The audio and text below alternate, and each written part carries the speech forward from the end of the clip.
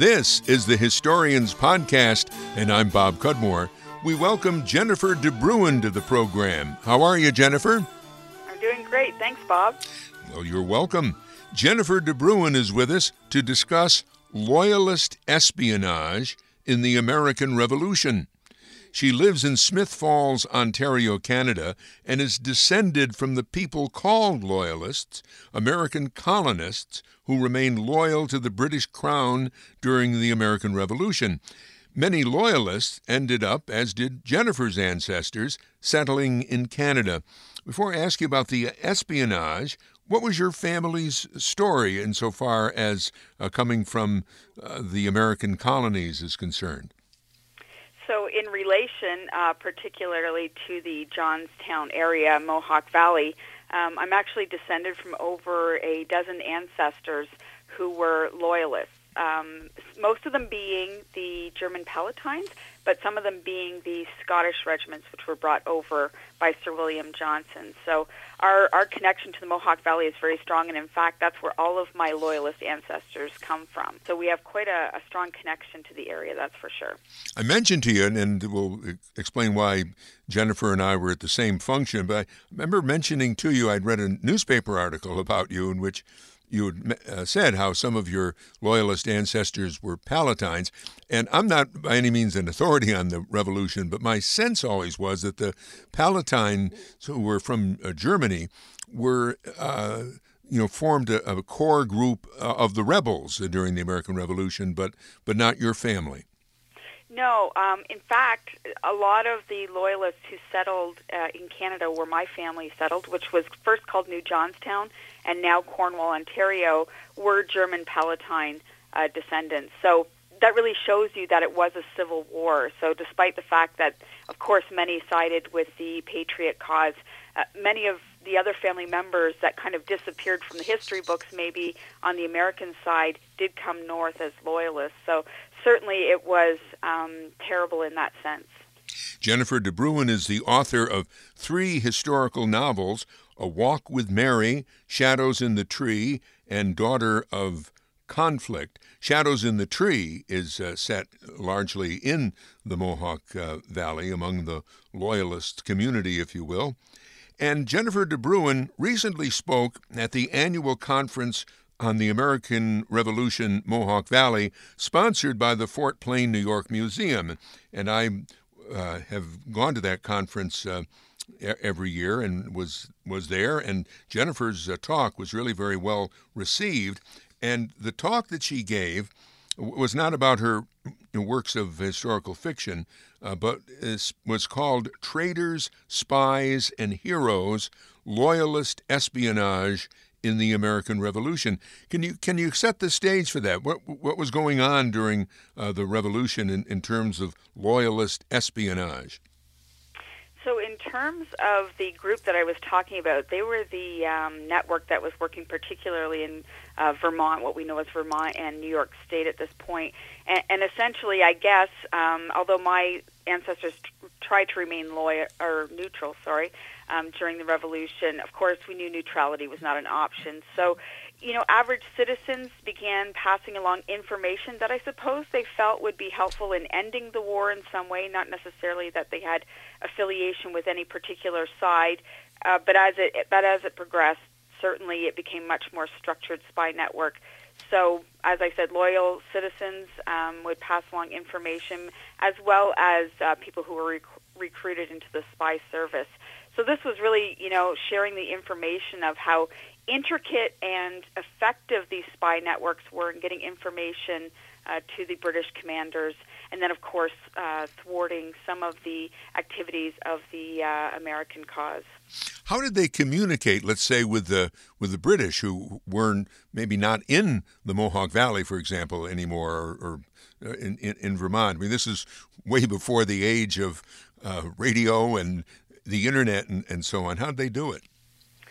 So that was some of the most fascinating research that I did, is the ways in which they got information across. Now, as I said, average citizens were just listening into what was happening in their communities. So something like rolling up a message into the hollow of a quill pen, and that pen being passed along, using sympathetic ink in which if you applied heat, then a secret message would appear maybe in the white spaces of a letter, which was the usual British form of doing it. But even things like the way that laundry was hung out could send a message, so that the person looking at that clothesline would know that the order or the color of the clothing would be a coded message. So it was just incredible how creative they became to hide those secret missives. Jennifer de Bruin is with us. She recently gave a talk at a conference on the American Revolution on Loyalist espionage. You did spend some time in the talk talking about one spy, if you will, or one man named George Smith, and I believe he was a medical doctor, right? He was. He was a medical doctor who had come to the colonies from Ireland in about 1770. He had followed his brother Patrick here, who had been settled for quite a long time, and in fact was a friend of Schuyler's. So that's very interesting. It shows you that they had a life prior to the American Revolution. But it's, maybe no coincidence that I live in Smiths Falls, Ontario, and this Dr. George Smith appeared so often in the records as a fascinating character. So, really it was precipitated by wanting to know more about this vague notion of a spy had given the name for the town that I lived in Canada. So certainly Dr. George Smith was a very active, stubborn, witty spy, so it was certainly very effective, became second in command to the spy network under Justice Sherwood. Huh. And you say Smith's Falls, where you live, was named for him? Yeah, so it was really named after his son Thomas Smith, who had gotten land in this area. Of course, we're on the Rideau Canal, and it was perfect for mill sites, which of course many loyalists were looking to rebuild again. But certainly in looking at Thomas Smith's records, he was claiming his father's lands. Dr. George Smith had died in 1789 before he could claim everything that was due to him. So him and his brother Terence claimed additional lands. So they certainly were some of the early settlers in this region, and then, of course, lending the family name to the town. Now, maybe if you could tell us some of the stories about Dr. Smith. I mean, he was imprisoned more than once. He kept practicing medicine, and that was probably a great help to him in his espionage, and that even if they didn't like him, the rebels needed him. Yeah, so he was actually a medical doctor and surgeon at a military hospital in Albany, and that was until he fell under suspicion. But even after a lengthy imprisonment that he and his brother Patrick had endured in Albany, he did continue to practice privately in Albany, even though he was under house arrest. I suppose, yes, he was a medical doctor and had to make a living, but probably was able also to extrapolate vital information and then pass it on to the British commanders. So he was quite the character, and I mean, even in his own words and in the words of allies and enemies, he was a force to be reckoned with. Mm. And then he survived the war, but and sometimes when they were, disciplining him, or the rebel cause, if you will, they would confine him to house arrest or things like that. It seems like he was able to play the system pretty well. He was, because he could post bail. I suppose the fact that he had some money to be able to keep posting increasing amounts of the sureties. So, for example, in the records of the commissioners for detecting and defeating conspiracies, certainly he starts at putting a surety of £100 sterling, and it works up to £500 sterling. So he could keep posting the sureties to remain under house arrest, and kept promising not to speak against the American cause. Of course, we know that didn't happen. And who is he spying for? I mean, is it the British, or is it the loyalists up in Canada, or what? So he would be considered a loyalist. So everything was for the British cause. So the British commanders, particularly under Sir Frederick Haldimand, who was the Governor-General of Quebec at the time, and of course that was quite a large area, and so he had set up this spy network and installed Dr. George Smith as the second-in-command of this very effective spy network that was taking place. And maybe more, if we have time, maybe come back to some more stories about the spies themselves. But he survived the war, and then what was the process? After the American Revolution ended, I know that in the Mohawk Valley, soldiers were granted land in what was the frontier. And it sounds like kind of a similar thing happened in Canada. That's correct. So United Empire Loyalists could claim land for resettlement. Of course, it was minimum about 200 acres, but the more service you had and the higher the rank, you could claim more.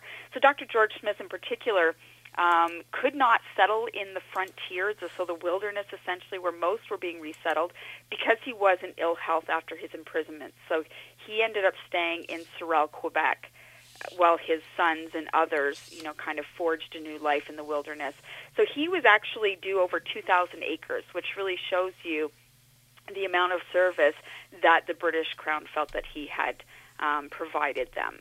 So that's, some of his settlement, while the others were, as I said, going out and doing mill sites and farms, of course. And I got the impression, and you know how we Americans are so abysmally ignorant of Canadian history, so correct me if I'm wrong, but I got the impression that when the British government was kind of settling things up, the war's over, we're not going to probably go back to what is now New York State, and they started settling people like they did Dr. Smith in Quebec, there was a certain pushback from the Quebecois for that. I mean, the French speakers in Quebec didn't necessarily want all these English speakers coming there.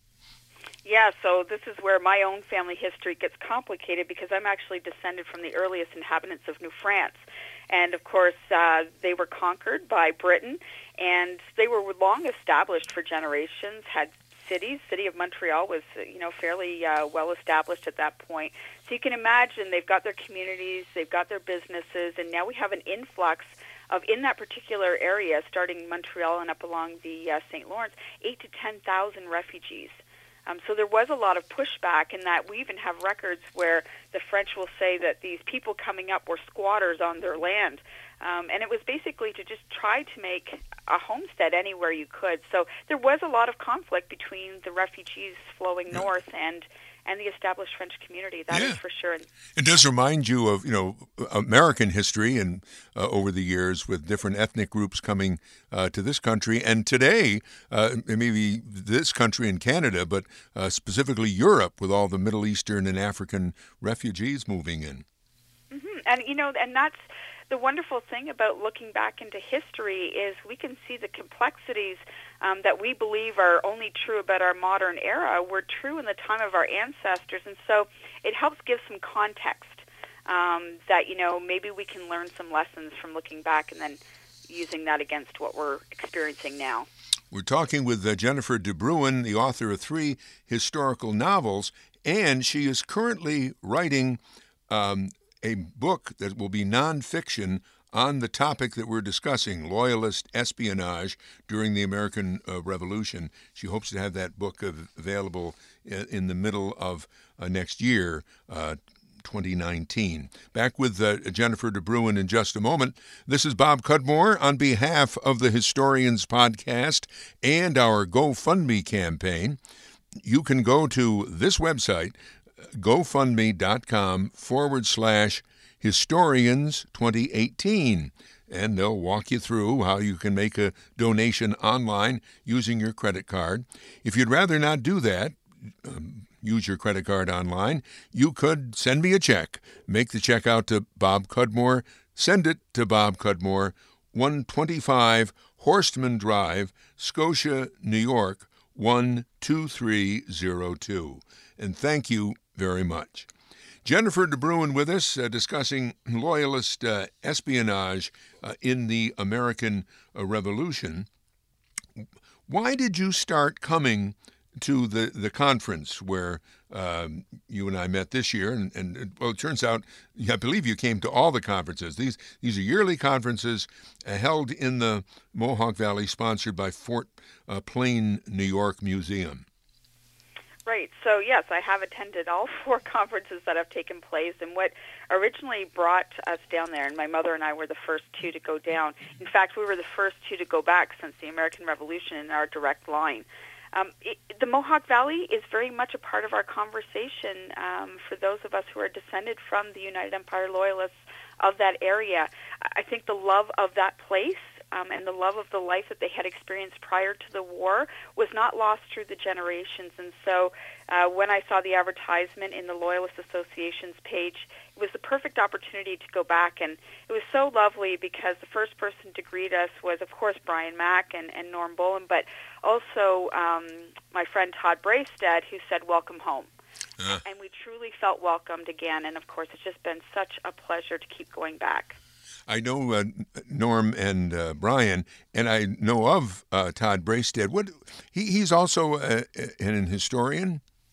He is, and he's also a Loyalist descendant, and he has actually been a very active member in sharing the story of the United Empire Loyalists, particularly those who also did not leave the United States, and that's a part sometimes that we forget, that not everybody flowed north. Sure, there was over 50,000 people who went north, most going to the East Coast, but there was many families who remained settled in the United States. So he's been a wonderful advocate, and of course he's just such a powerhouse of knowledge about our history. I certainly rely on his expertise. Now, you've used the phrase United Empire Loyalists. So what is that? It sounds like it existed then and it exists today as an organization? It does. So there is the United Empire Loyalist Association of Canada, founded over 100 years ago. Of course, we were descended from that term. That was the term used by Lord Dorchester. I actually hold the only hereditary title in Canada, so anybody descended from a Loyalist can use UE after their name, and that's the only hereditary title we have. It was interesting to hear at the conference people saying Royalist, because the discussion, of course, being that were you not loyal to the American cause also. Right. So great learning opportunities, but certainly that is the term that we use, and our association is active across Canada and globally. So years ago, when it was happening, the migration, let's say, of the Loyalists to Canada, that's what the British government called them? That's right, yes. The United Empire Loyalists, and that's still the name of the organization, or there is an organization by that name. I must say have learned a lot going to these conferences, and I think chief among these lessons came from you and your fellow Loyalists. There's another lady whose name always escapes me. I remember when I went to one of the conferences, she was out in the parking lot with a piece of paper saying, "Look at this. This is the Declaration of Dependence, which was signed by this one and that one." In other words, we have the Declaration of Independence, but apparently they had kind of a rival Declaration of Dependence during the colonial era. And it was just interesting to hear that point of view. Yes. You know, I guess that's the thing. It's not as black and white as we might think it is. And certainly during the panel discussion at the most recent conference, it was so interesting to hear, and I thought it was a good conversation to be having, that we sort of, realized that people did not side with one or the other cause so easily. Yeah. Well, I remember that, that was actually, I believe, Brian's idea, or Brian told me to do it, because I was the moderator of this panel. We had 8 authors and researchers, such as Jennifer, on the panel, and asked each of them, and also engaged the audience in conversation about if you were alive in the Revolution, would you have been a Loyalist or Patriot? And 5 of the speakers, and I believe maybe only 2 were from Canada, 5 were leaning toward Loyalist, and 3 of the speakers were quote-unquote patriots. The audience, though, was mainly patriot. What do you make of that? Well, I just thought it was interesting, and I just wonder if it's the complexities of what research can uncover. And I think that was a little bit surprising to me, because I think if I hadn't have done so much research, I may have just said Loyalist freely and easily. But in looking at the research and hearing the words come off the page of the individuals themselves say, it was not such an easy choice. that we have to realize that that was the truth of the matter. I mean, one of the comments was, well, if the Committee of Safety called you before them, then you were a patriot. And then if they turned around and the British got a hold of you, of course you were going to be a loyalist. So it's survival, really. And again, the perspective, I thought, was broadened with the last talk of Wayne Lenig, who lives in Fort Johnson. I mean, and is also on the board of the Fort Plain Museum, but he's an anthropologist. And he's been studying the Tryon County, I think, Committee of Safety, or maybe Committee of Correspondence, I forget which it was. And you can, if the way Wayne had described it, you could see how it changed when Sir William Johnson, the great colonial leader, was alive. This committee was kind of pro-Crown or pro-Johnson, whatever Johnson wanted. Yeah, right. But after his death, maybe, I don't know if it was slowly but surely, it was probably somewhat rapidly, it became, kind of like a committee in the French Revolution, wondering, what are those people over there doing, and so forth. Right. Well, what's so interesting is that I have Loyalist ancestors who were on the Committee of Correspondence, only to be called before the Committee of Safety because they were trying to be neutral, but they were called to account, pick one side or the other. So that I find really fascinating. And again, just goes to speak that these individuals had lives before the American Revolution. I mean, they were colonial Americans. Our history did not start in 1775 when the Troubles began. So, we have to remember that they were well known to each other and very often family to each other. Mm.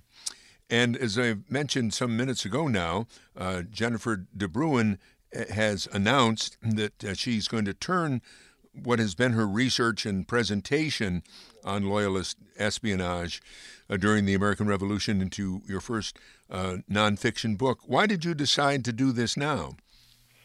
Well, I dared not bring the binder full of research and the computer programs I had going because there is certainly so much information. I mean, the mammoth task was to whittle it down to 1 hour presentation. I don't have to really tell the story, so as an experienced author, and I do write nonfiction articles quite often, it's stringing the voice of all of these players together to tell their own story. So in that sense, I'm just essentially organizing all of the research that I've been doing for more than a year, certainly. Mm. So you do hope to have the book out next year, and you mentioned this before, but maybe because you're going to debut it, if you will, at a gathering of the United Empire Loyalists in Canada? That's correct. So every year we have an annual conference, and it is actually being held in Ottawa-Gatineau next year, the weekend before the American Revolution Conference in the Mohawk Valley, which is wonderful because already I know that there's many United Empire Loyalist descendants who are going to take advantage of both.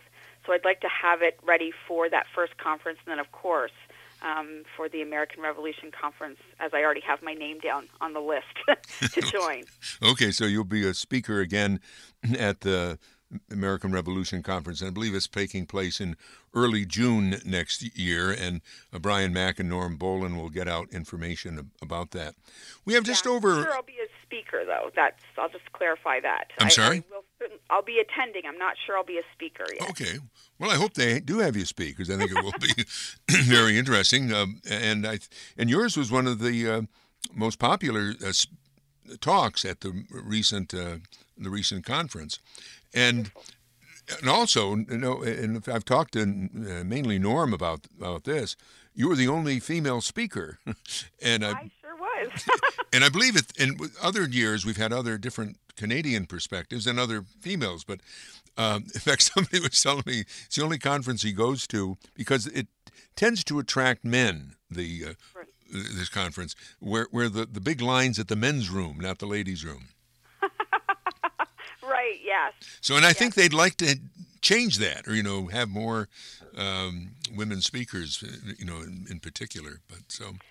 Yeah, I was very pleased to be asked. First, as I was the only Canadian on the speakers list, in addition to being the only female. But I had such lovely comments from individuals who were so complimentary, not only in the material that I presented, but in hearing a female voice on history and on the history that we share. In fact, your voice, I think, was kind of comparable. I don't know if you were there when Russell Shorto spoke about Revolution Song. Right. In that his, he's not an historian. He is. He does historical. Maybe not a professional historian. He's best known for a book that's historical, The Island at the Center of the World. But as opposed to talking about, in his book, Revolution Song, as I understand it, that as opposed to talking about how the revolution did this or this was the meaning of that, he just presented stories from people who were alive at the time of the revolution. And and that's so wonderful about that, because it certainly marries with my sensibilities, because my tagline is discover the humanity in the history. And while there certainly is human story within the tactical engagements and, the military history, certainly there were average, everyday citizens experiencing extraordinary history, and it's nice to hear their voices within the context of this war. It is hard to find some of that information, but it can be done, or it is done, with there's quite a bit of work with it. We just have now 3 minutes left, but about your historical novels, you're also working on a fourth historical novel, correct? I am, yes. They're fact-based historical fiction, so all of the history is real. I use the real names of the individuals, and what I essentially do is I research what was most plausible for their thought processes and how they spoke to give the narrative of their story. This one, amazingly, is American-based story. I found a little tiny book years ago in northern New York, published in 1865, and it just happened that the individual who owned it left enough clues of her life, of how much she loved the book, her maiden name, her married name, that I actually traced her entire family's story. And that's going to be in the new book? It's going to be, yes, my fourth fact-based historical fiction, yes. Yeah. Just back to geography. You're in Smith Falls, Ontario, Canada. How far is that in terms of travel from, let's say, Johnstown, New York? It's 4.5 hours south of us, basically. So my crossing point, believe it or not, is Johnstown, Ontario. Okay. And that's across the bridge, so that's about 40 minutes from where I am. And then we get into the United States and start heading south. Now, did you say that when you first came, had you been to America, United States of America, before coming to the first conference here?